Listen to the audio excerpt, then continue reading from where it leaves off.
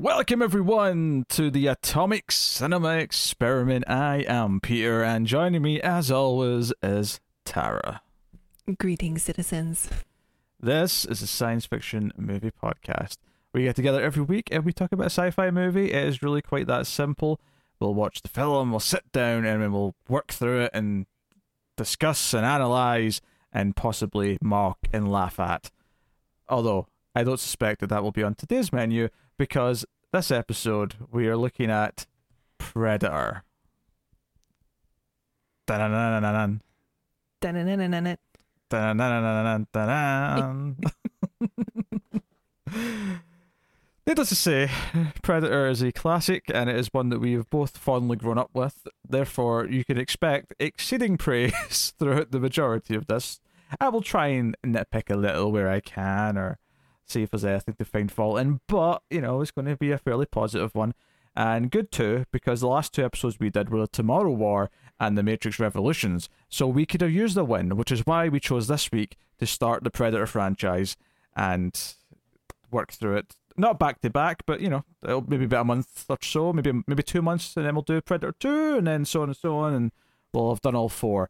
Admittedly, we don't end in a happy place, necessarily, but we'll see. I've only seen the last one once, so maybe I'll feel differently this time. As did I. I've only seen it once as well.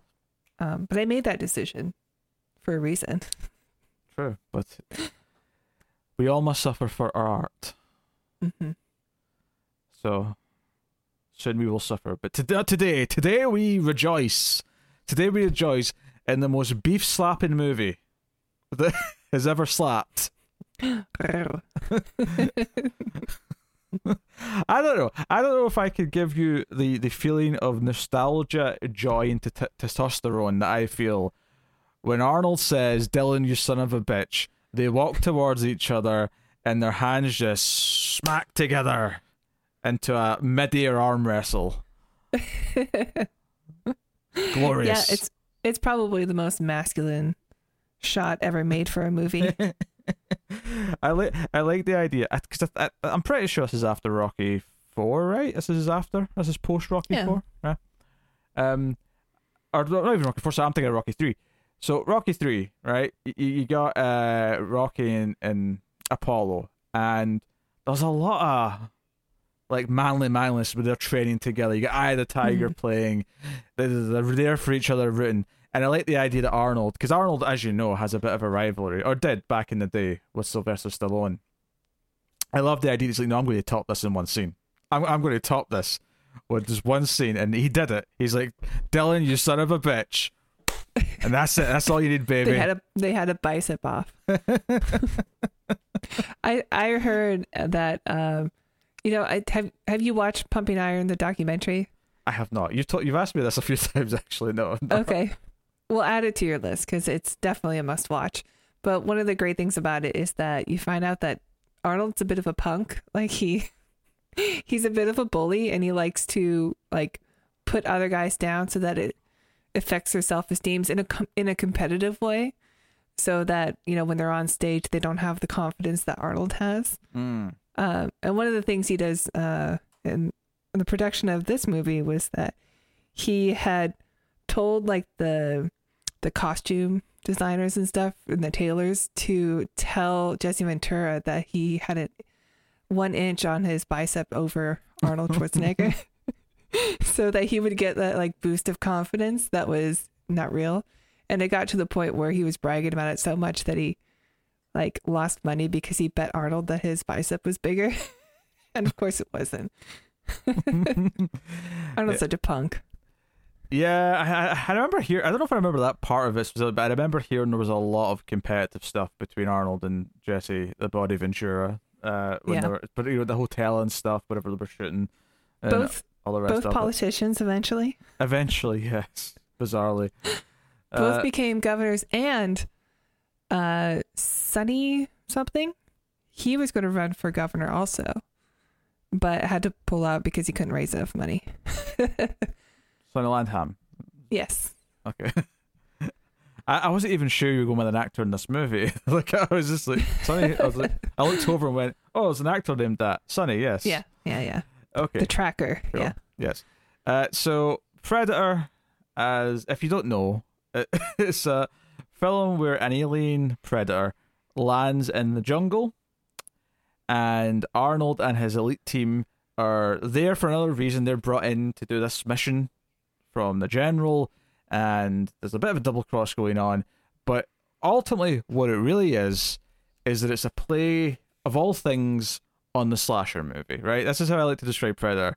So a slasher movie typically is you have a killer of some kind, and you have a group of teenagers who are useless, who don't know what they're doing, and get their asses killed one by one until there's a final girl, and maybe she'll survive. That's a slasher movie. Predator takes an elite team of badasses who are the most badass of badasses that ever badassed. There is so much machismo. Big ass motherfuckers. Oh, sorry, I can't say that word. How dare you? Of course, Predator's the one where you start dropping F-bombs. Right? I mean, there's a reason why. Right. So they're the most elite of the elite. They're the best of the best. Led by Arnold Schwarzenegger, who is the pinnacle of 80s action star. He is the best of the best. And the idea of this movie is you give them a slasher villain that is going to take down this team.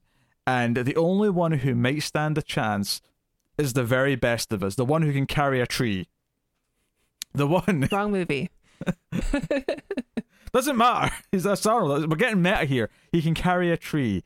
He can walk through a police station, taking all the gunfire. He can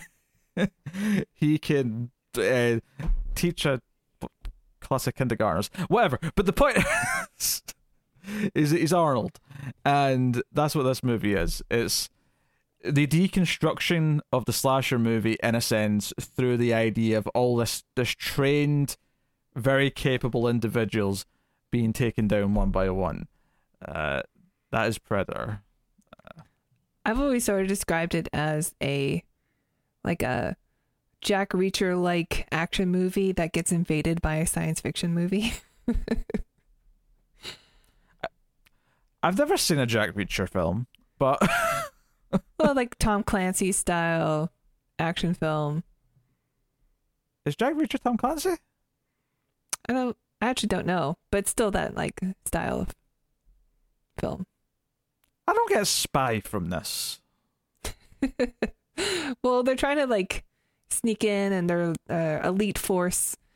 They're kind of more military than spy. Yeah, they're trying to sneak in, though, and sneak out unnoticed. They're sneaking in so they've got an advantage when they strike and kill everyone that's there. Well, they are technically a search and rescue team.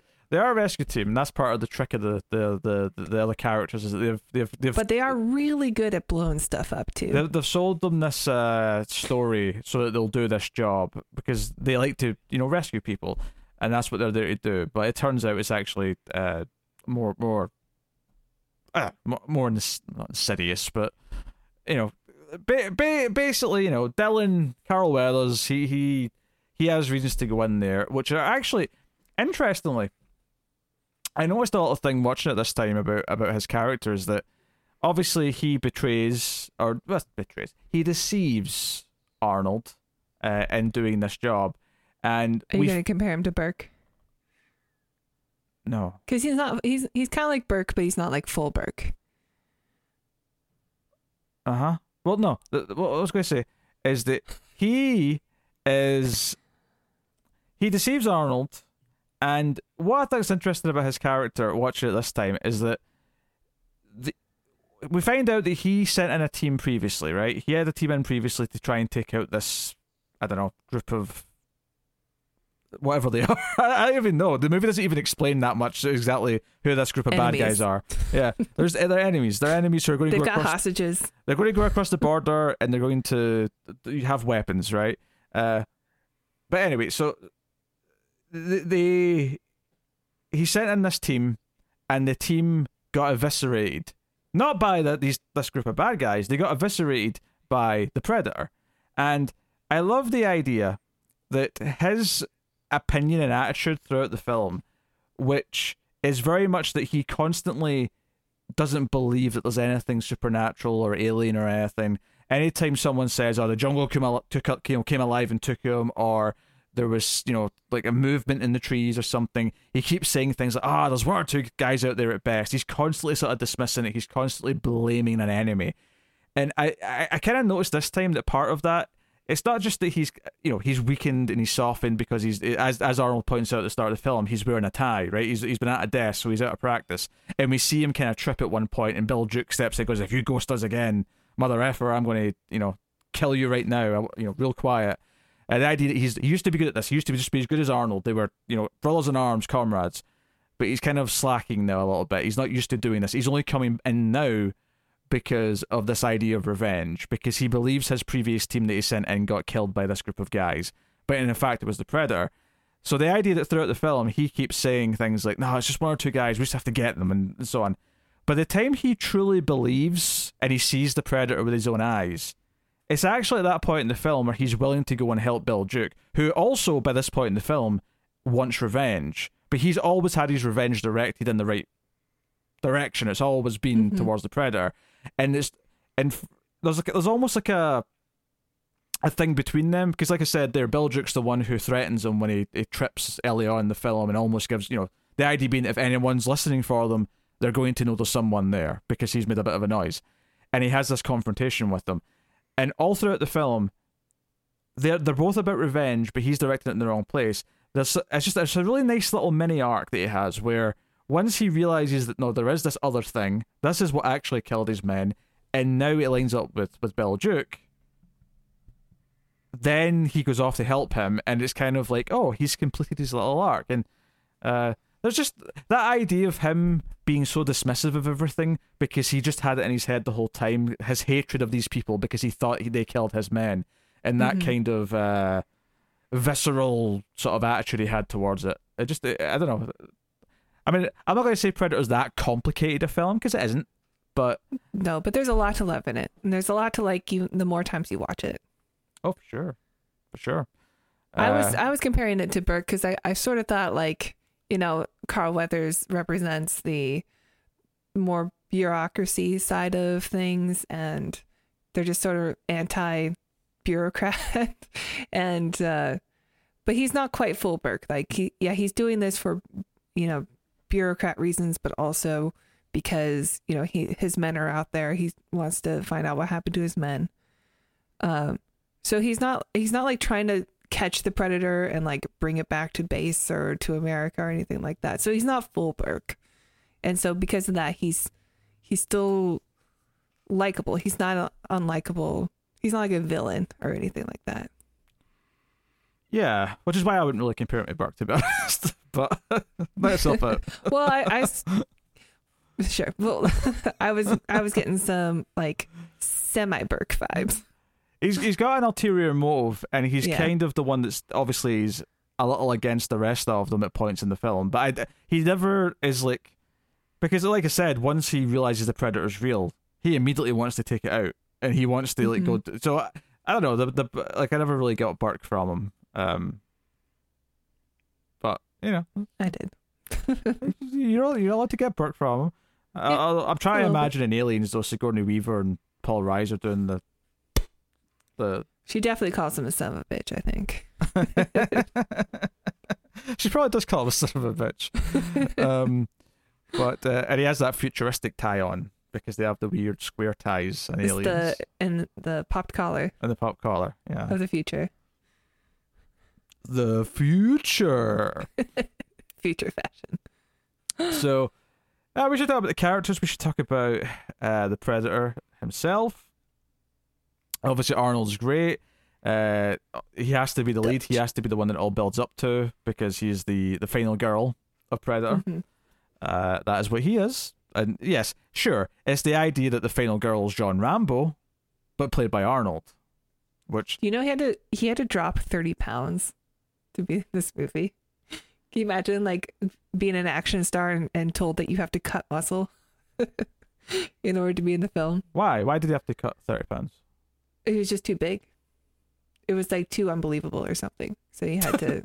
But he's a real person. Yeah, but he is superhuman though. Yeah, but it's just the weird thing. It's not realistic. It's like, but it is real. I'm real. He's so. He's so big in this movie too. I can't believe he had to cut muscle. 30 pounds of muscle.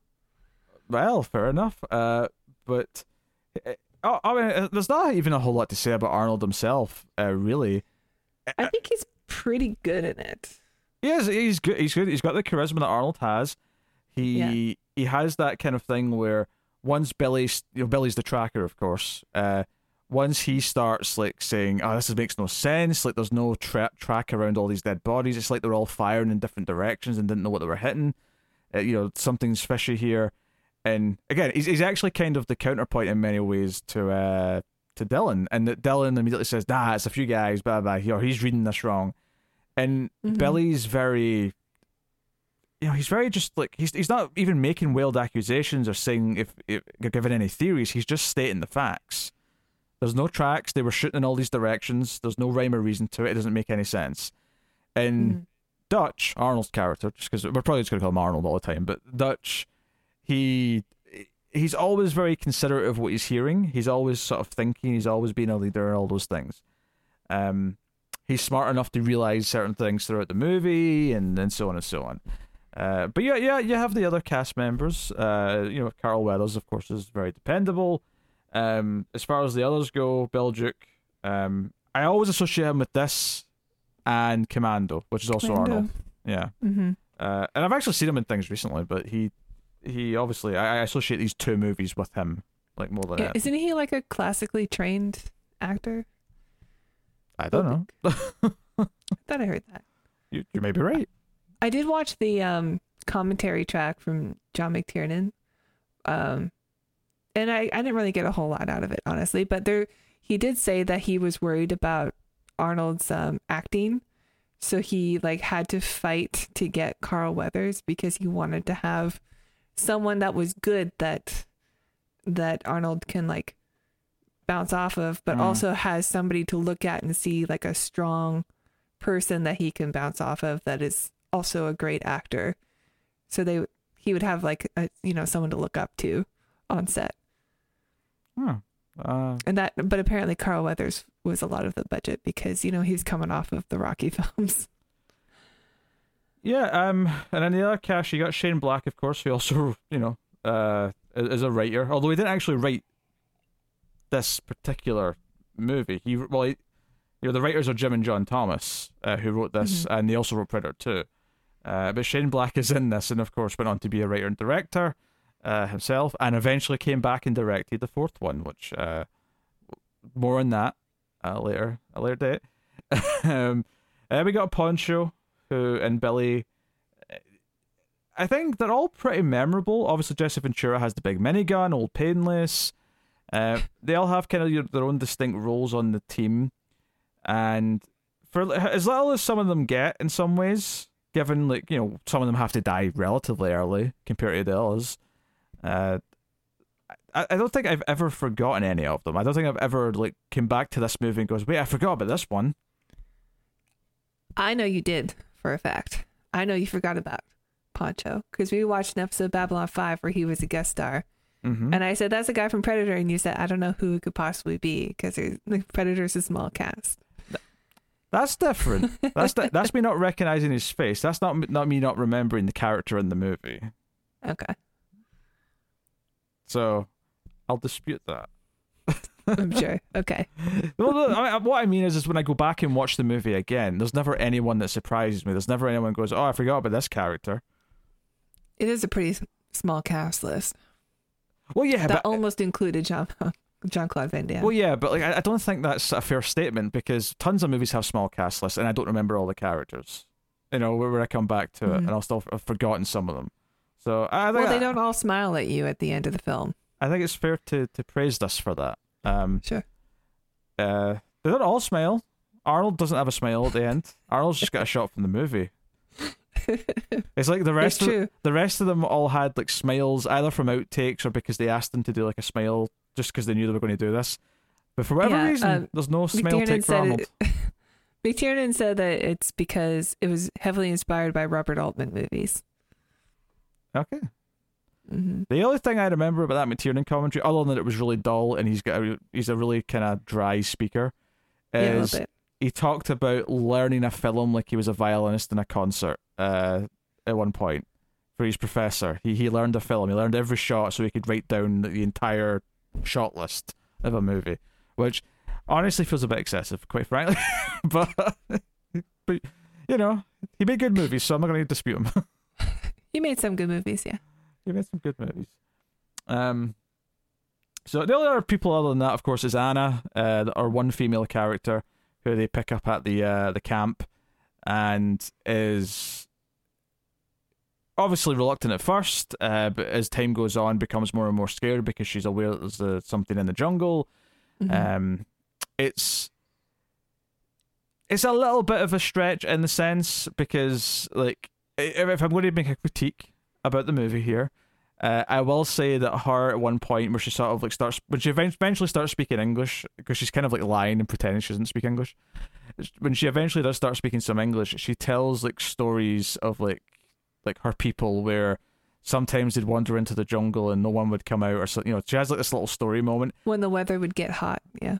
And I'm like, I don't think you need this little bit of like, oh, like people have a myth around here. Like, the predator landed at the start of the film. I guess this implies that predators have came to this jungle before, but I don't know. I could do without that. I kind of wish that they didn't have that opening shot of the shuttle crashing onto the planet Earth. You know? Like, if it just was this action movie and then all of a sudden it became a science fiction slasher film. I get it. I think the argument for it is that they don't want people to be too like turned off. If people are here just for an action movie and are going to be annoyed that it turns into something else, I think starting with the spaceship, you know, having the little launching thing go down to the planet, tells you right at the start, expect sci-fi stuff later. You know, it's just a way to tell the audience this is part of the movie, because I totally think there would be like guys who are like, I'm going to go see an Arnold action movie. I would get annoyed when, you know, the first time you see that, like the thermal vision POV, and it's like, wait, what is this? Like, what's going on here? Like, I kind of get it. I get why, but I also understand why you think it'd be cool if it was just, no, this is just an action. Oh wait, no, it's a slasher movie, and these guys are going to get taken out one. But well, because that's the great thing about that opening. Well, it's not the opening; it's like 25 minutes in the movie. But when they get to that camp. Mm-hmm.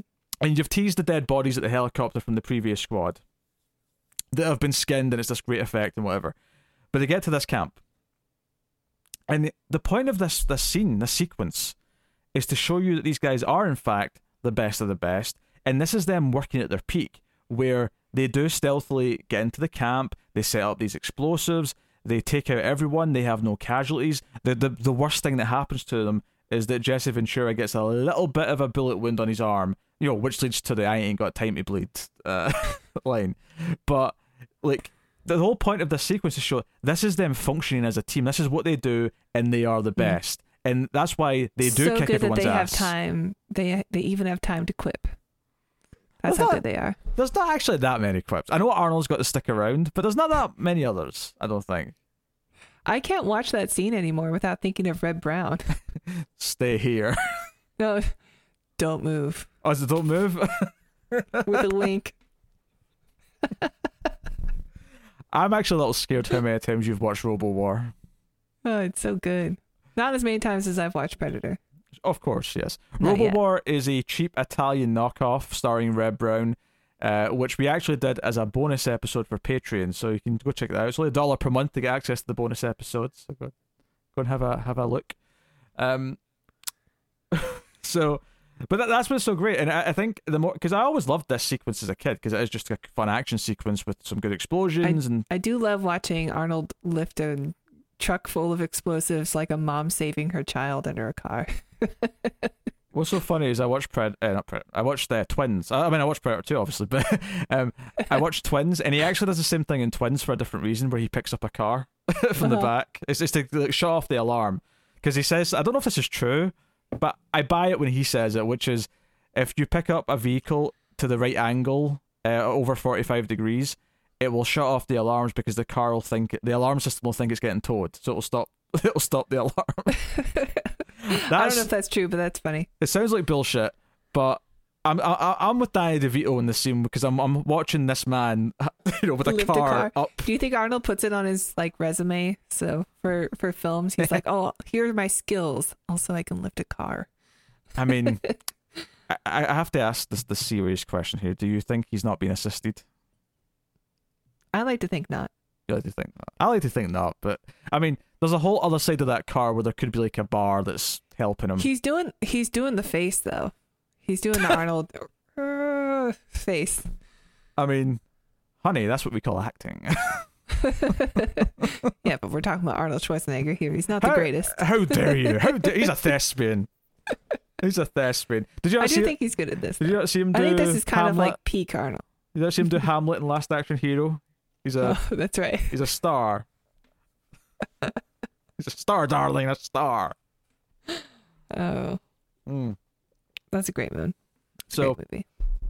But it really does serve this purpose because I think, going back to like what this movie is, which is this team of ultimate badasses being taken down like they're victims in a slasher movie. The whole point of this scene is to prove to you that that's what they are. Yeah. Yeah. So it's like, and it proves to the predator who's watching them like these are the guys I need to target.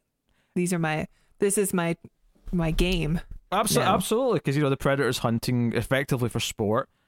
Possibly rite of passage, but I don't know if that's necessarily implied in this film. I think that's more something that we take from later, from other movies and the comics and whatever else. But because I think I always again the later films and other Predator things kind of go against us a little bit. But I always like to think this is just a vacation. But this is just something the Predator's doing for fun. Yeah, he's gone to Africa to pay to shoot a lion. It's not Africa, but. No, I mean like a rich person goes to a safari to shoot a beautiful endangered animal. I see what you mean. Because I think that the reason why I've always felt that way is because what you just said there is he sees them take out this village and he goes, "No, this is a challenge. These are proper sport." And as the movie goes on and he keeps taking more and more of them out, the idea that he ends up with Arnold.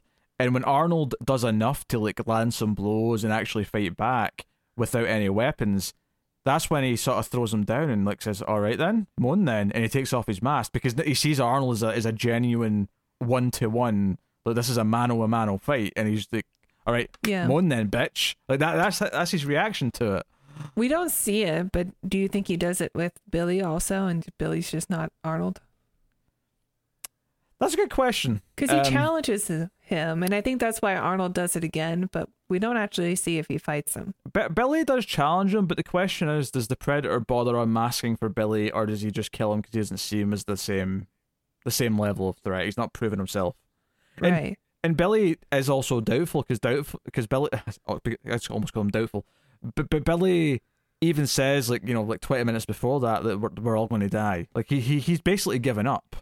Already, he believes that this hunter, whoever it is, whatever it is definitely going to win. Arnold, on the other hand, has the faith in himself. He has the faith in those biceps that he can do this. He does have the biggest biceps. He does have the biggest biceps. Yes. So that's wonderful. Let's talk about the Predator. Let's talk about the design. Stan Winston, the late great Stan Winston, and his wonderful work on this. Yeah, man, don't you miss him in movies? Mm-hmm. Absolutely. We talk so much about like creature design and monster design, and it's just anything post Stan Winston is like terrible. It just all looks the same. All looks like the same lizard people came up with this lizard thing. Yeah, I mean, to give credit where credit is due. I mean, as much as he did design the Alien Queen, of course, Giger did do Alien, and that was obviously equally iconic. But Stan Winston, Terminator, Stan Winston, Predator, Stan Winston, numerous things. Leviathan. Surprisingly, that's maybe a lesser one in his film. They can't always be 5 stars, okay? Some of them are just going to be him. It's an off day. But anyway, yeah. But there's some interesting trivia with this in that originally there was another design, which I think if you watch like the making of doc on the Blu-rays and DVDs or whatever, you can maybe see some sketches of what the original version was going to be, and they didn't like it. They kind of hated it, and Stan Winston was brought in to like do a proper job, and that's when he came up with this design. I love the mask. I think the mask is a stroke of, because he is a hunter. He is like someone who has tools, and I think I kind of loved it about the practicality of the Predator, that he does have, like, at one point when he does get injured after the old painless mowing down the jungle scene, he does have a wound, and we see him use like a little medical tool, and we see him, use various bits and bobs and gadgets, and he is an intelligent life form who has. Yeah, I actually really like that scene a lot, because we get to see him, like, we get to see all these alien tools, but because they're being used, they're all designed for practical reasons. We know exactly what they are, and I think it's just like the suit and the tools and everything's really well designed. Absolutely. And even as much as people don't think as fondly of Predator 2, I think Predator 2's additions to his arsenal, with the spear and the discs that he can throw, honestly felt like they fit with like what the Predator was to me. It never felt like it betrayed it. A sport hunter, yeah. So yeah, I think that. I think I love the idea of the Predator being, and I think this is why people love to pair it with Alien, and because it is so different. Because Alien's an animal. Alien's an animal that's just doing its basic instinct, right? Predator is an intelligent life form who is just as smart and maybe even smarter than we are. And it's a professional cosmic hunter. Yeah. I went to go after the ultimate prey, which is the unkillable animal of the xenomorph. Yeah, absolutely. But in the case of, like, taking Alien out of the equation, what is the most desirable prey? What is the one being that will give you a challenge? The most dangerous game. The most dangerous man on Earth is Arnold. He is the ultimate, like, challenge as far as human beings go. At this point in the 80s, he is the one to measure your success against in a physical one-on-one combat. But in a trophy case, do you think you could tell Arnold's skull from anyone else's? Probably not. Probably not. Skulls look pretty similar for the most part. Too bad he's not doing like portraits of the people where he gets the skulls from. I see it. That would be the real trophy. That was it. And the other big thing with the Predator is the camouflage, which honestly holds up pretty well. The effect that they use for this still, I mean, it's an optical effect. It's not CG. It is an optical trick, effectively. But I do like that they're not just like pointing at the forest and it being empty and someone like wiggling a branch around and saying that it's there. I like that they gave us the effect where it's not 100% perfect. Camouflage. It feels like tech. It feels like tech that's doing the best job it can, but it's still tech, and there's still limitations to it. And it gives you a game. Like, can you spot the Predator in like a? It's possible, yeah. When it's panning, yeah. Because later on, when Bill Duke and Carl Weathers are like hiding from it, and they're looking up, and he's like, "Can you see it?" And then finally, Dylan can see it. He's like, "Yeah, I see him." And he's in the tree. He's like, yeah, he was spottable. He wasn't impossible to spot, but it was hard. It was tough, for sure. But it doesn't feel like he's a ghost who can just appear wherever he wants. It's not that. There are rules to this.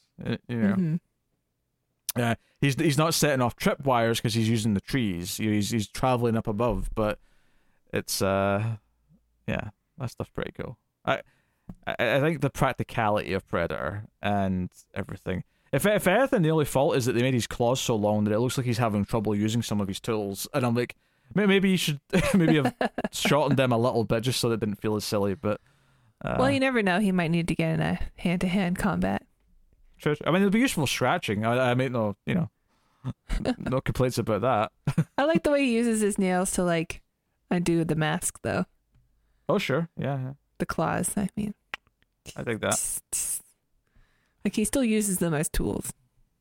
Yeah. And of course there's the face underneath the mask. Now, I mean, I don't know what the general opinion in this and what you feel about this. I do think it looks better with the mask. I like that look better overall, but that's not to say that I don't love the four like corner mouth design that it's got. The mandibles. The one ugly mother effer. I mean, Tara's already swore, so I should probably just say it, but you're not gonna bleep me out? I'm probably going to forget, to be honest, so. Yeah, that sounds right. Sorry about that. I just, I can't not think of RoboWar. That's what Arnold's missing in this movie, the little crop top. Don't think I didn't think of that scene. Although Arnold's entrance in the Chapo with like the red super tight shirt and the cigar. So Arnold.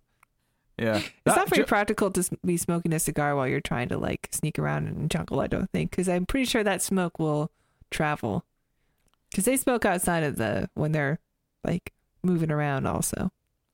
Yeah, I don't think they do it right outside the base though, so I think I don't know. I thought I spotted them with somebody with a stogie out in the jungle.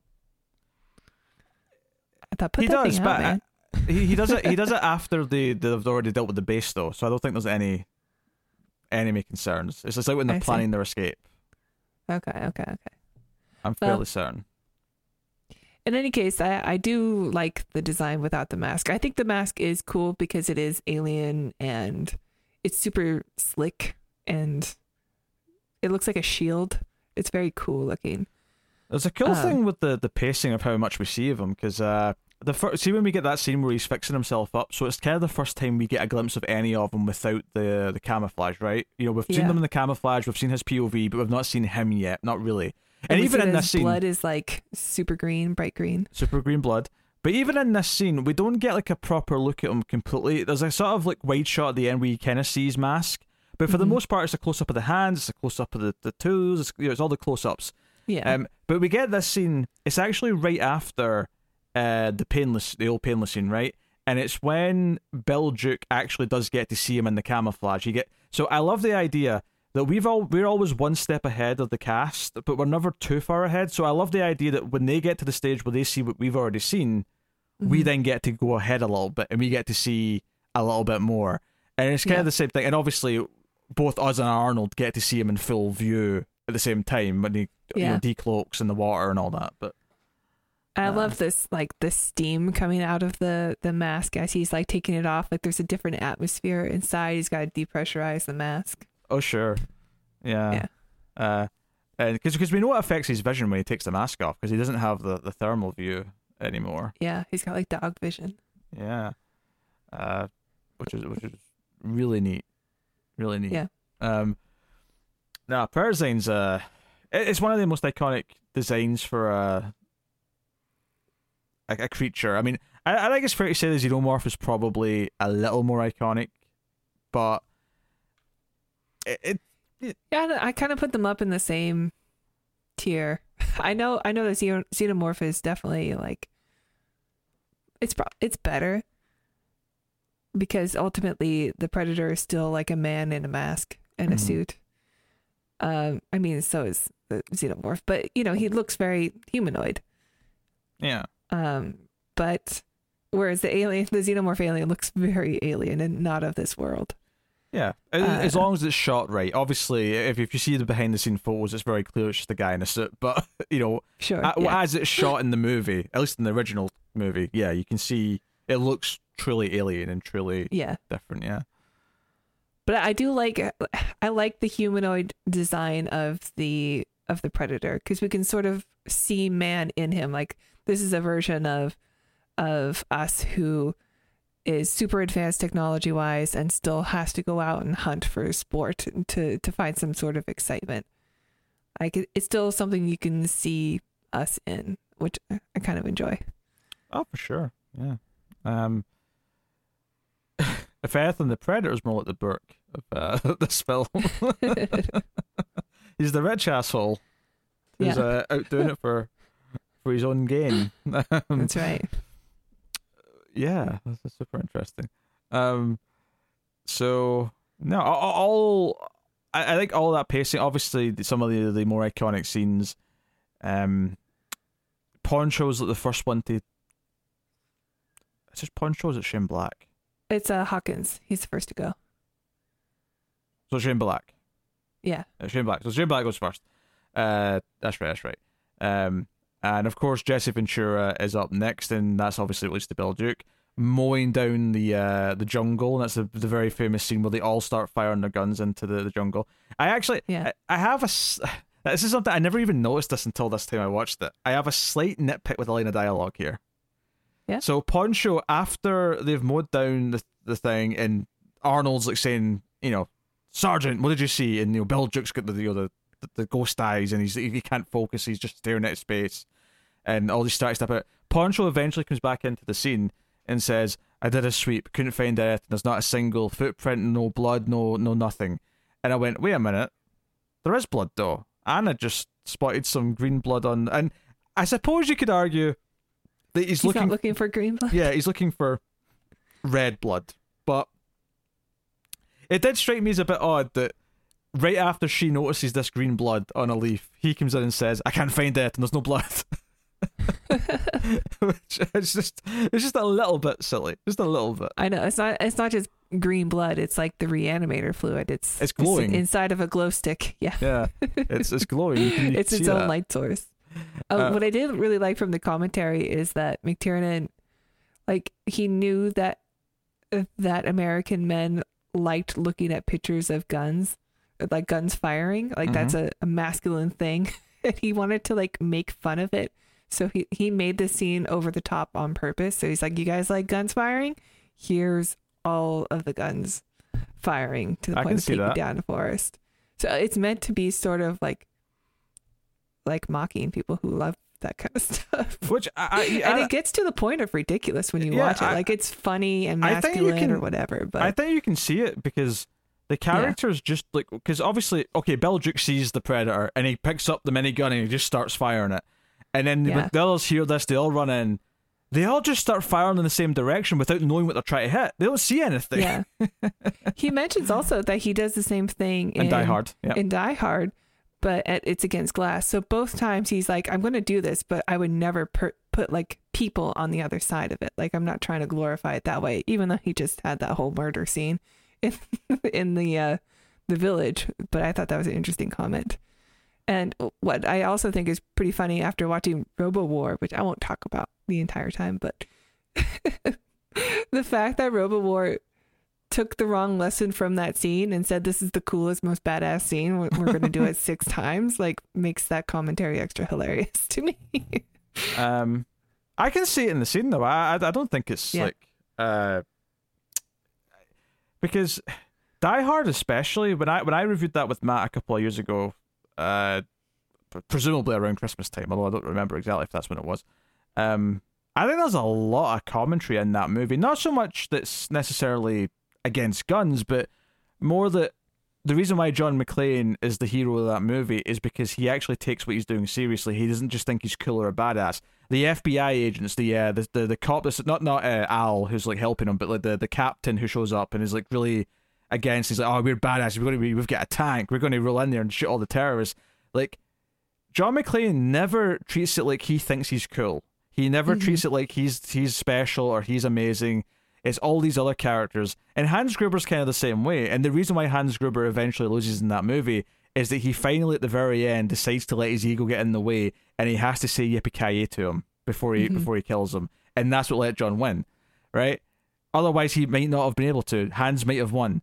And there's a nice little through line in that film about how all of these people who think they're cool because they're badasses with lots of guns are the ones that are destined to fail, if not die. Yeah. So I think that's what makes, like, I mean, even though Die Hard is like the gold standard of action movies and stuff, I think that's what makes McTiernan such like a much better director than like Michael Bay. I mean, that's kind of low-hanging fruit, or even like Zack Snyder, who's just like, we just want things to look cool. Like, this is cool, so we're going to do it.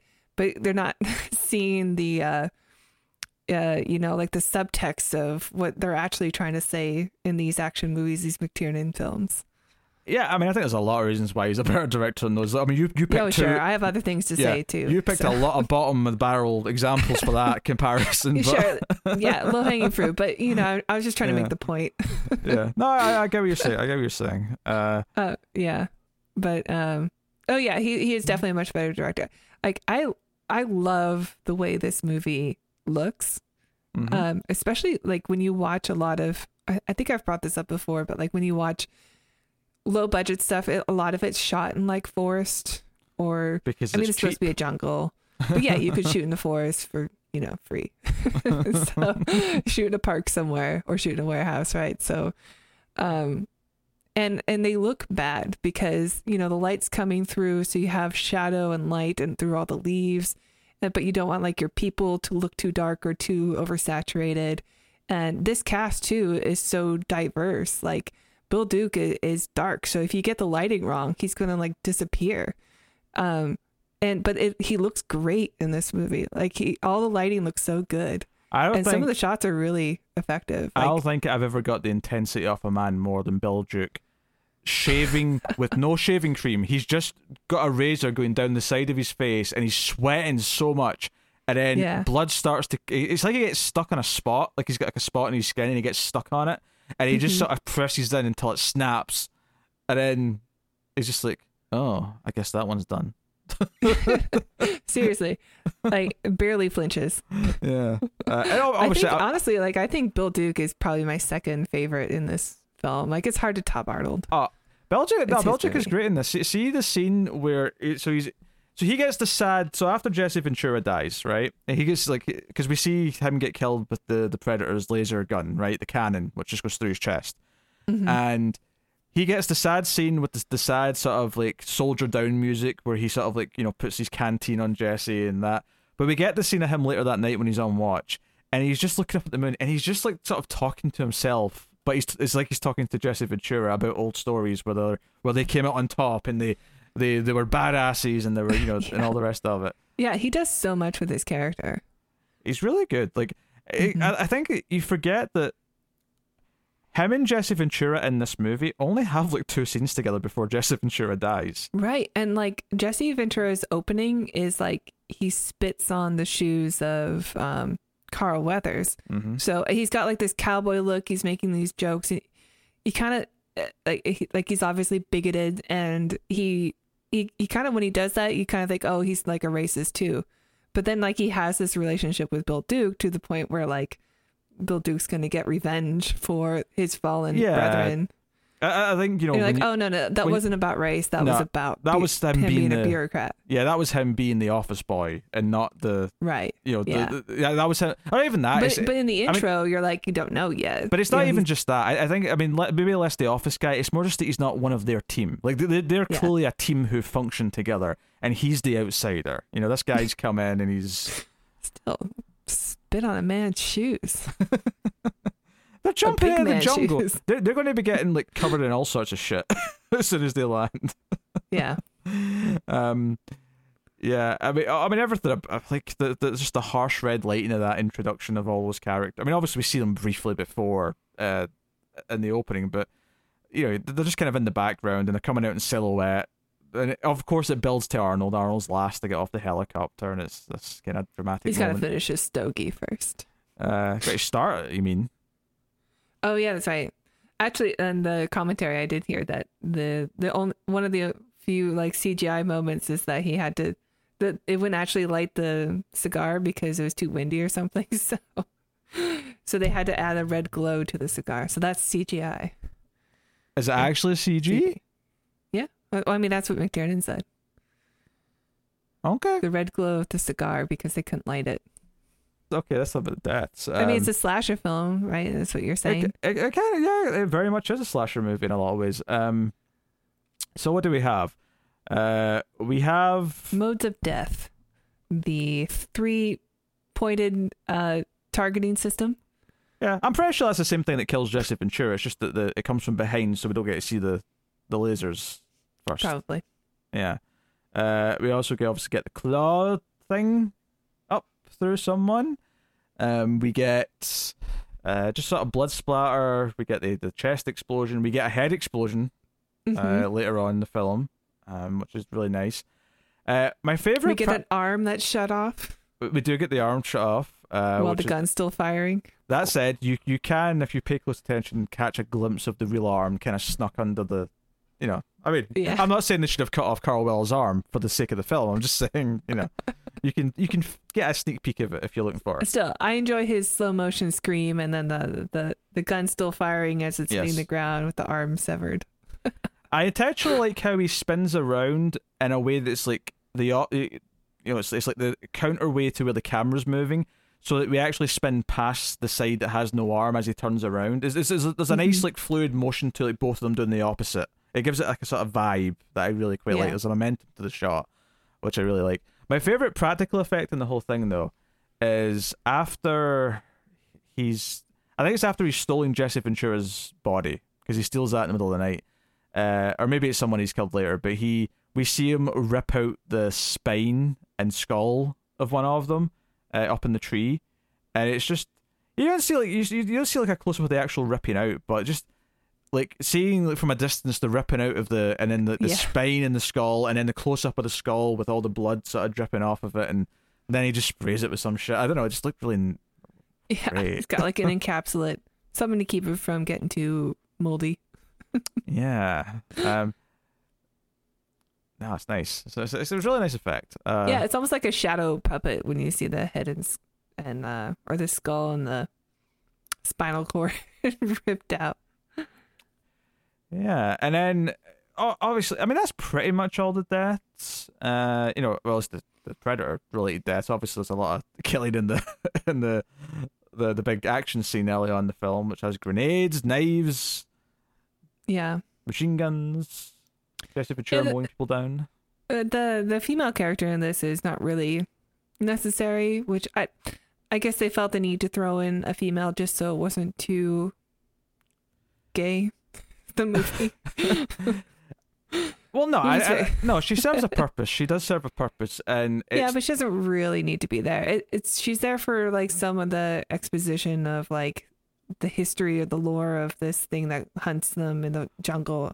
Well, no, I already said we don't need that, and I think that's a mistake to have that. The one thing she is there for, though, that I think is valid, is the idea of learning that the Predator is only going after them because they have weapons. The idea that the Predator won't attack her because she's just an innocent person.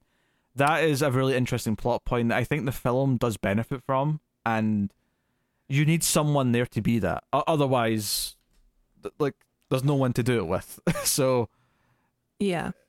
Yeah, and plus, I mean, I think inherently we associate like a woman being with all these big machismo guys as being the one who is innocent, who isn't the fighter, who is not necessarily helpless. I mean, she seems quite feisty.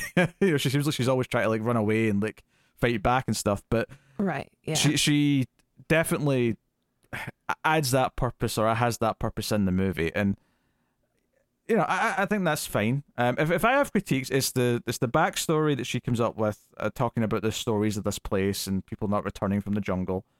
And also, I'd say the pacing takes a slight hit after the action sequence, when they're kind of like looking around before the deaths really start kicking in. Maybe up until probably the old painless scene, when the jungle gets shot down. So maybe that little section of the film there is maybe just a touch, I'll say slow, but I think what I mean more is that maybe a little aimless, because the characters are just kind of trying to like, okay, we're trying to leave, where are we going? There's not much momentum in the premise yet, because the Predator's not really made his presence felt. But once that kicks in is when it really starts to feel like there's a build of something.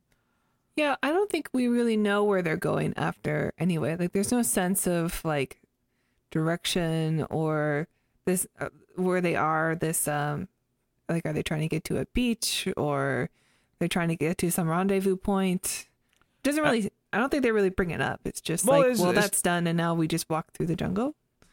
Well, no, they do kind of bring it up. They say they're going to where the chopper's going to come and get them. They're getting to the chopper. To the chopper. Right? That's effectively what it is. But they have to get to the right place and get out to the, wherever. Yeah. I mean, I don't need like an Indiana Jones map with like a red line of where they're traveling to that day, but like, it'd be nice to have some sort of idea of what this area looked like, of their direction. Sure, that's fair.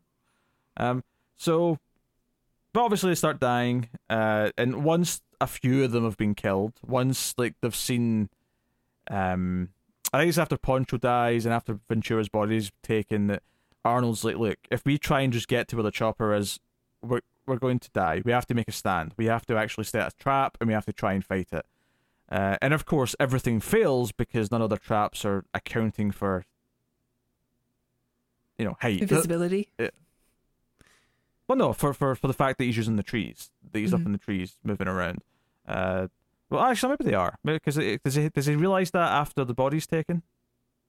Well, after they mow down the forest and they don't find anything, I think doesn't the girl say something about how it was in the trees? Oh no, it's later than that. It's because because she's not talking yet at that point to them. Other than just saying the jungle came alive and took him. It's later on. I think it's after Jesse the Venture's body's taken, and they're trying to figure out how it got past the tripwires. And I think it's around then that they realize, it must be using the trees. And I think that maybe that's when she chimes in. Cause she's starting to, because she has that moment in the middle of the night where they all get distracted with the pig, and she doesn't run away, and they're like, why didn't she try to run? And Arnold's just like, look at her, she's terrified. Like she's staying with us because she believes that she needs the protection. Yeah, to feel safe. Something more dangerous than us out there. Yeah, if you can believe it. And yeah, sure enough. Yeah, poor Poncho, because Poncho gets hurt with the big tree log, that's like the counterweight to the trap, or maybe it's the trap itself, but it hits him. Yeah. And he ends up getting carried for a while. He's like, I can make it, and then yeah, it's like his whole rib cage is crushed or something. Yeah, he got hit hard. I do like how people get hurt in this movie. Things, they don't just bounce right back after getting hit by a tree like in other action films. It's damaging, and he is near death. Oh, for sure. It doesn't last very long. Once he's in that state. No, but it is nice to know that people aren't only killable with a headshot or or something. It's just a trope in action films. So it's if Arnold got hit by the tree, he would have recovered somehow, and it wouldn't have been a big deal. Well, Arnold does go through a lot, obviously, in the back chunk of the film. I do like also in the scene though that we get to see the net come up with the invisible predator in it. I thought that was a decent effect, and it's like, oh yeah, now everyone knows he's invincible. Yeah, but obviously once this happens, once the predator the predator wipes out a lot of the team very quickly, where it kind of escalates, and because I think that's one of the best things about this film is the momentum, and that not only is it directed very well, not only do all the characters have memorable little quirks, a couple of them have little arcs, Bill Duke and Carl Weathers in particular, but you have this idea that the kills start slowly with the main team, but then they ramp up, and a lot of them die very quickly for Arnold to be left on his own, where he ends up, running away and falling down the waterfall. Leading, of course, to the the mud realization that he can't see him if he's covered himself in mud. And we get our money shots. We get the Predator in full vision. He looks great. Arnold's shitting himself, and he's and it's good visual storytelling as well, because it's this sort of thing where, okay, you can't see him, and Arnold sort of looks at the mud in his hand, and he's like, oh, he doesn't say anything really. He just looks at it. It's all visual, and I think at this point in the movie, because it's down to just the two of them, him speaking to himself, I think would have not ruined the rest of the film, but it would have hurt it. But because it just lets you go about his business, where he starts setting traps and he starts preparing and he starts saying, no, I'm going to John Rambo this. I'm going to take this asshole on one-on-one. And it's rules. Yeah. What I always talk about when less sci-fi, more horror, but I talk about rules. I talk about an enemy that can be defeated if you understand the rules and you obey them and you use them to your advantage. How can you work around them? And that's what Arnold does. If it bleeds, we can kill it. If it bleeds, we can kill it. Yeah. For sure. Do you think it's odd that he starts a fire, though? While he's doing his work and stuff? It's like, put that thing out, Arnold. You already know now that he can see heat. Because he's using it. It's on while he's making the traps and stuff, and it wasn't until he uses it to light the torch and gives his great Tarzan burst. Yeah, I guess. It's a little fire though. I guess it's a little fire. It's I don't know. It seems risky. If he's still sitting there covered in mud, then the Predator will just will shoot the fire, and Arnold will have a chance to hide. True. I don't know. Would you? I do love all the traps though. All the booby traps. Yeah. I kind of love that the final trap, after, because obviously there's some fun stuff where he's sort of like hugging the tree or he's under the tree, and there's a lot of the tense, the slow suspense of like, will he find him, all that stuff. Yeah. But I love that the final trap that he eventually nails him with, it's not the trap as it's intended. Because, that's the famous moment where he's like, I'm right here, kill me, I'm here, I'm right here, kill me. Do it now. Do it. But the Predator's smart enough to realise it's a trap, and he walks around. And I love that Arnold has to think on his feet and realises that he's under the counterweight. So the trap is still used, but it's used in not the way that it was intended. And that's what ultimately wins the fight. But, it's... he had to outsmart him. He couldn't outbrawn him, because even as big as Arnold is, this Predator's bigger. Yeah. He's like 7'6" or something crazy. Yeah, well, the actor. I think he's 7'2.5", but I'm pretty sure he's got some lift on those shoes, on those boots. That doesn't surprise me. I mean, of course, why wouldn't they do that? Yeah. You can get extra few inches out of Kevin Peter Hall. Who makes an appearance as the pilot at the end of the film. Yeah, and he plays the Predator in Predator 2. Yeah, he did that before. Really? Before he died. Yeah, he's. Yeah, he did die super young. Yeah, it's a shame, but he is the Predator in Predator 2, so you got to do it again, and yeah, I love it when the Predator sets off his explosion. It's like it's got a mushroom cloud. It's like actually like a nuke. Well, it's not really, because if it was a real nuke, then Arnold shouldn't be alive. It's alien nuke. It's a mini alien nuke. Very, very many. Very many. Yeah. Yeah. Oh, I like it too. It's like a fireball that starts slowly building up in the air before it actually turns into a mushroom cloud. I think what I love about this is that the Predator, because he's like studying the language a little bit, because he hears the jokes early on, he hears Billy laughing, and he mimics Billy laughing later on. He sort of tries to like say it himself back, but it sounds a little distorted.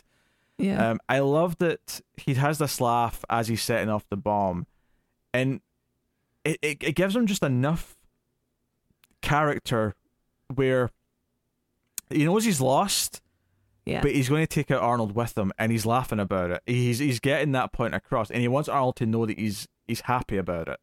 Yeah. There's just enough of a character that's presented in him choosing to do that. And even before, the idea that he does decide to take off his armor, take off his weapons, and fight Arnold one-on-one, because he's finally met someone who he sees as a genuine challenger. And he still expects to win, obviously, but he's like, no, this is a worthy opponent, so I'm going to, which is the one thing that really separates it from a slasher movie, because a slasher at the end of a slasher movie doesn't get to the final girl and goes, you know what?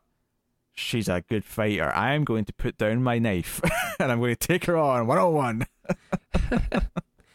It is the same idea where you have to outsmart him, though. Yeah. I mean, that principle. The final girl always has to outsmart the villain. Yeah, but this is the machismo version of it, where the villain has respect for that, and Arnold has that. So it's like, okay, we're going to do this. Yeah, we're going to fight the ultimate predator. I think that simple subversion of what it is, you don't really think of it as a slasher movie. You think of it as an action movie and a sci-fi movie and an alien movie, but it is very much a slasher movie in how it's presented. Once you get past the introduction to, it's almost like if in a slasher movie you had to have a scene early on that established that they're all a bunch of dumb teenagers, and I guess some do in a way, but like I don't know how you do that. Like show them all at a party or something, and like being really bad at Trivial Pursuit. I don't know, but yeah, I don't know. I've always sort of thought of Predator as a horror film. It kind of is, yeah, and in some ways. I mean, I always put it in the sci-fi category first, but it is all of the above. Like action, horror, sci-fi. Yeah, I've always sort of thought of it as more of a horror film. But same with the first Alien.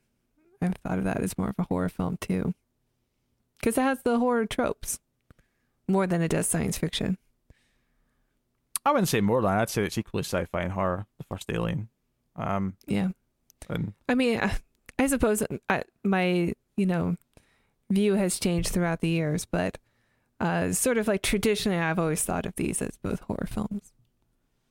I never thought of this one as horror first. Horror's always third in the list on this one. I've always thought of this as sci-fi first, action second, and well, when you got horror Quippy third. Arnold, it's hard to think of it as horror, I guess. Yeah, I mean, But it does. I mean, I think I've always seen it as a slasher movie, also. But I mean, you said it yourself. Like, if it wasn't for the little scene at the start, this is an action movie up until it's not. Up until this, and I think that's the other reason why I think this works so well is because it does present itself as just a straight action movie, and then the unknown, this alien entity, invades the film, and presents Makes it a better movie. Presents them with this challenge that they have never faced before, something that they've never been able to come up against before, and that's kind of part of the wonders of it. It's the wonders of Predator. Yeah, very good film. We haven't talked about the music yet, though, but the music is amazing. This is pretty good, yeah. It's very distinct. It's very Alan Silvestri, and I wouldn't say his best work because the dude did do the Back to the Future trilogy, which is like, you know, best of all time levels. Come on, but this is extremely good. It is. There's not a lot of Alan Silvestri scores that are distinct in my mind, other than Back to the Future and Predator. But Predator is very distinct. I can't, not go. Yeah, no, I agree. I think it is. I think it's up there, definitely with his best. And so much about a soundtrack or a score will like make or break a movie. Like, without you even really realizing it. But like this, getting someone like Silvestri to like give the film more of an atmosphere and tension that it needs to be able to cross the three different genres that the movie is I think impressive. And one of the key moments of the music, I mentioned the sad kind of like the fallen soldier theme that plays as Belgique saying goodbye to his friend. That plays again at the end when the helicopter comes and Anna's on there with the general and the smoke clears and Arnold's standing there kind of triumphant. It's not a happy moment. That music's playing and he's sad and it sort of continues playing as he's on the helicopter. And if the first time it plays it's the loss of a friend, at the end this is him finally reflecting on the idea that he has lost all of his team. And it was a sad ending. It's a sad ending where he is the last one standing. And there is a somber quality, even though he survived, there's a somber quality to the ending where, and I think because of all the interactions he has with the Predator in that last fight, he's kind of realized that this Predator in many ways is another world's version of him or them, his team. Like it's another one of, if this Predator was born a human on Earth, he might have been on his team. Like this might have been. Yeah. Yeah. I mean, the way that they just take out all those, we assume bad people in the village that they all murder and quip about like it's no big deal to take life. And then somebody comes in and starts taking theirs. What do you mean you assume? You see them just execute 2 hostages. We don't really know that much about them, like who they are or what their goals are. Like, sure, but there's enough of a viciousness to them that you at least get the sense that they're not nice. Yeah, I guess. Who knows? Maybe that hostage was actually like a terrible person. Okay, Tara's full death penalty then. No, of course I'm not. What if they shot a Nazi? What if that was a Nazi they had? I'm going to go out on a limb here and say it wasn't. But if it was, we don't know. Yeah, I mean that's pretty much Predator. I mean, there's so many little details. I want to mention the quality of the image here. I know this is maybe a bit technical, but Predator's had a bit of a weird history on home video. Basically, when the first Blu-ray came out, it was pretty grainy and rough because Predator had always had kind of this very grainy look to it, and the print wasn't that great. It was a bit scratchy and whatnot. But Fox took this to heart so much that they did a second Blu-ray. And the digital noise reduced the whole thing, and everyone looked like a wax figure. There was no grain, there was no nothing. They smoothed out everything, and oh no, that's not a good thing. We gotta get those pores. I mean, look how oily they are.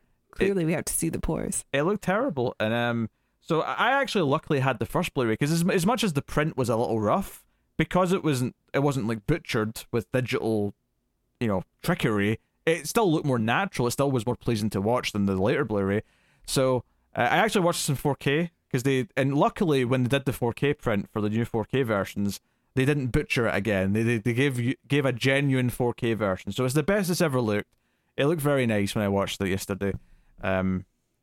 It's very good. That said though, I will say the opening couple of shots, like on the helicopter, it's not until they get inside the little hut when they're having their meeting and we get the son of a bitch scene, where it starts to look really great. The first sort of scene when they're outside, just coming from the helicopter, is very grainy. Like whatever they were doing at the time to shoot that, I don't know if it was the film stock, I don't know if it was the time of day and the lighting conditions, but it is a very grainy little couple of shots, and so, but know that it does actually smooth out quite a bit once you get inside the next scene. Shall we rate Predator? Yes. What would you like to rate Predator, Tara? I want to tell a story first. So, okay. So I was once dating somebody who had never seen Predator because they didn't like scary movies. It's the first red flag. But I was super excited to like show him Predator for the first time. Like it's rare to show an adult a movie that you love that's been around forever. And so I put the movie on, and we're like maybe 20 minutes into it, and I had this like realization that, well, what if he doesn't like it? Like, there's no scenario in my mind where I can meet someone who said I hate Predator. But like there's a chance, right? I don't know if this guy's gonna like it or not, and I realized that like this is my deal breaker movie. Like I cannot be with somebody who doesn't like Predator, and obviously I love Predator. But I'm not going to give it the 10. I'm going to give it the 9.5. Oh, okay. How reserved of you. Thank you. But I do think it's near perfect, and yeah, it's still my deal breaker film. If you don't like Predator, there's no chance. It's never going to work. Yeah, unsurprisingly, I am going to be slightly more reserved and go with a straight 9 out of 10. It is an excellent film that deserves its place. It is. I think it's remarkably well directed. I think most people write it off as it's just a dumb Arnold movie where he's in the jungle and there's a monster. So much more. But the movie is so strongly directed. The pacing, the momentum. Other than that one blip after the big action scene for a little bit, but it's so. The way it plays upon the tropes, the way it clashes multiple genres, because it really is. It's an Arnold movie meets a slasher movie. But the slasher is big enough, tough enough, and even more like superhuman than Arnold, and that's the point. It's almost like a meta thing in a weird way, and that makes it fascinating. And the fact that it's pulled off, where I often say this when it comes to some of the best movies that have subjects like this, where no, this director didn't treat it like he was making some B movie. Even though technically in premise it kind of is a B movie, the director treated this like it was a serious film that he cared about, that he was making, and he didn't hold back. He didn't like phone anything in. He tried to make a genuinely great movie where the characters worked, and the characters are all memorable, and yeah, it's I think it's his first feature film too, which makes it more impressive if anything. Yeah. So I can't really fault that. I mean, John McTiernan. Also, why he wanted to give it his all. I mean, John McTiernan making a serious movie. Dang it. I mean, John McTiernan. He, of course, did Die Hard, which is largely regarded as one of the pinnacle of action movies. And then you've got Predator, and nothing really comes close to those two. But he did also do Die Hard with a Vengeance. He did do Last Action Hero, which I enjoy. I don't want to talk about the Rollerball remake because clearly, like a lot of directors, he'd lost it by the time the 2000s came around, and that's okay. We can accept that. And happens to the best of them. Yes. Or even after Die Hard with a Vengeance, he has a good like decade in him, and then it kind of goes after that, unfortunately. And then he goes to jail. Yes.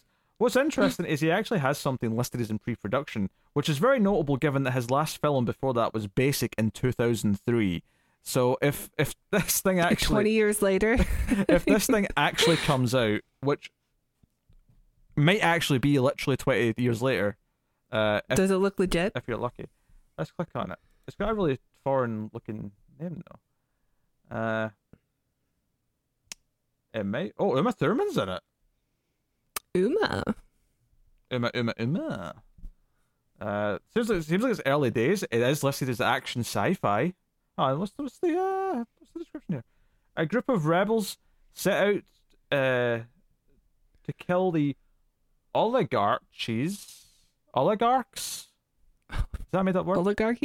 Oligarchs and military thugs who terrorize a war-torn planet in the remote Tau Ceti solar system. Which actually, the title makes more sense now.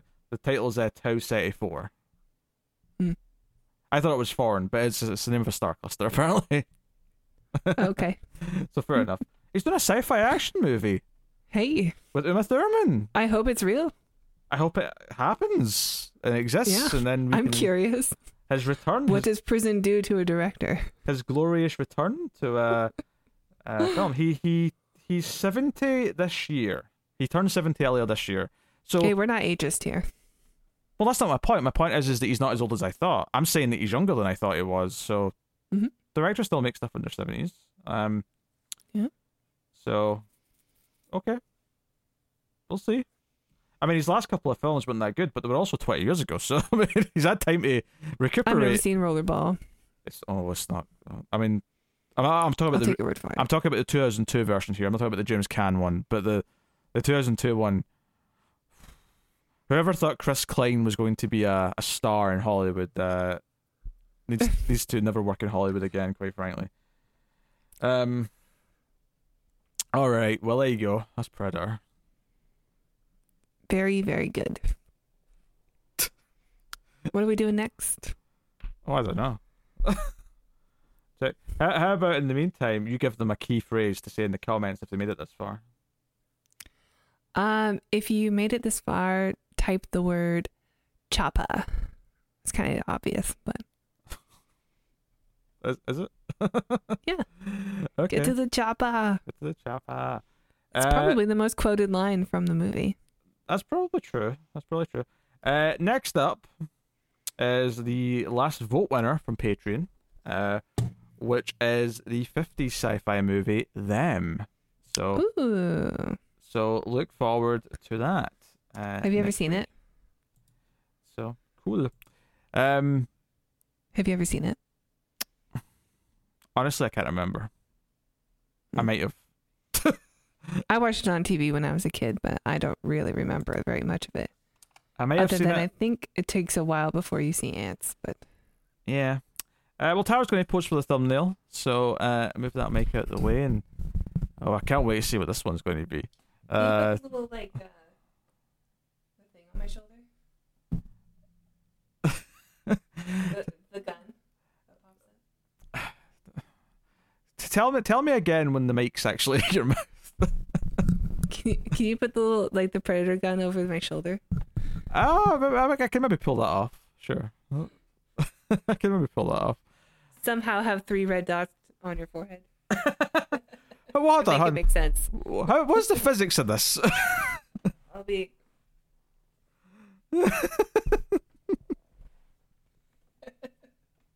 Hold on. Angle the other way so that the shoulder that's facing me or on my side it can be used as the one where it's this. But that's not my good side. Just flip me.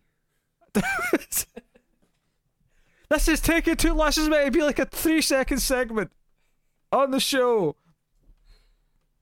Tara's like, these episodes should be a little bit shorter, and then she sits and dilly-dallies during the posing portion. All right, here we go. 3, 2, 1, pause. Good luck. I don't think I can use one where you're looking like complete profile shot like that. Well, I'm sure you can make it work. No, because the gun's going to cover your face. And put it on the other shoulder. Then you'll be able to see it. Well, so long as you have the laser with the red dots. Okay, all right. I'll try and do something with it. I feel like there's no respect here for how difficult it is to actually Photoshop some of this shit. But I'll see what I can do. I have no idea. I don't hate the idea of giving you more work, though. Luckily, before you spun, there was like a good 30 seconds of footage of you with no mic in front of you, so I could basically just take any of that I want to, if I feel like it's too Fine. difficult. Whatever. Well, you're being difficult, okay? You're being a diva right now. Okay. Tantrum Tara. Oh, come on. Tantrum Tara. That's your nickname. All right, okay. Tara, after I obviously thank our Patreon producers, you're going to tell them about Patreon. So thank you to Tyler Hess, Cindy Palacios, David Short, Board Now, Al Treisman, Christopher Moy, David Brown, and Stanley. They are our Patreon producers for the month of July. Tara, why don't you fill them in about the rest of the Patreon details? Yeah, if you are interested in getting more reviews like RoboWar, then check out our Patreon page. It's patreon.com/MouthFuzzTV, and if you donate as low as $1 per month, you will get access to our back catalog of science fiction movies. Some good ones, some not so good ones, but all worth listening to. And you get a back catalog of horror movies as well, which is not done by me, but that's okay. Just more goodies. And if you donate $5 per month, you will get access to these reviews one day early, and some other shows you get a whole week early, and you get to vote on what we watch. Thank you. Wonderful. I'm good. You're all right. All right, that has been the Atomic Cinema Experiment. Thank you very much for joining us once again. We do always appreciate it. Keep watching science fiction films in computer at Salsa. Don't move.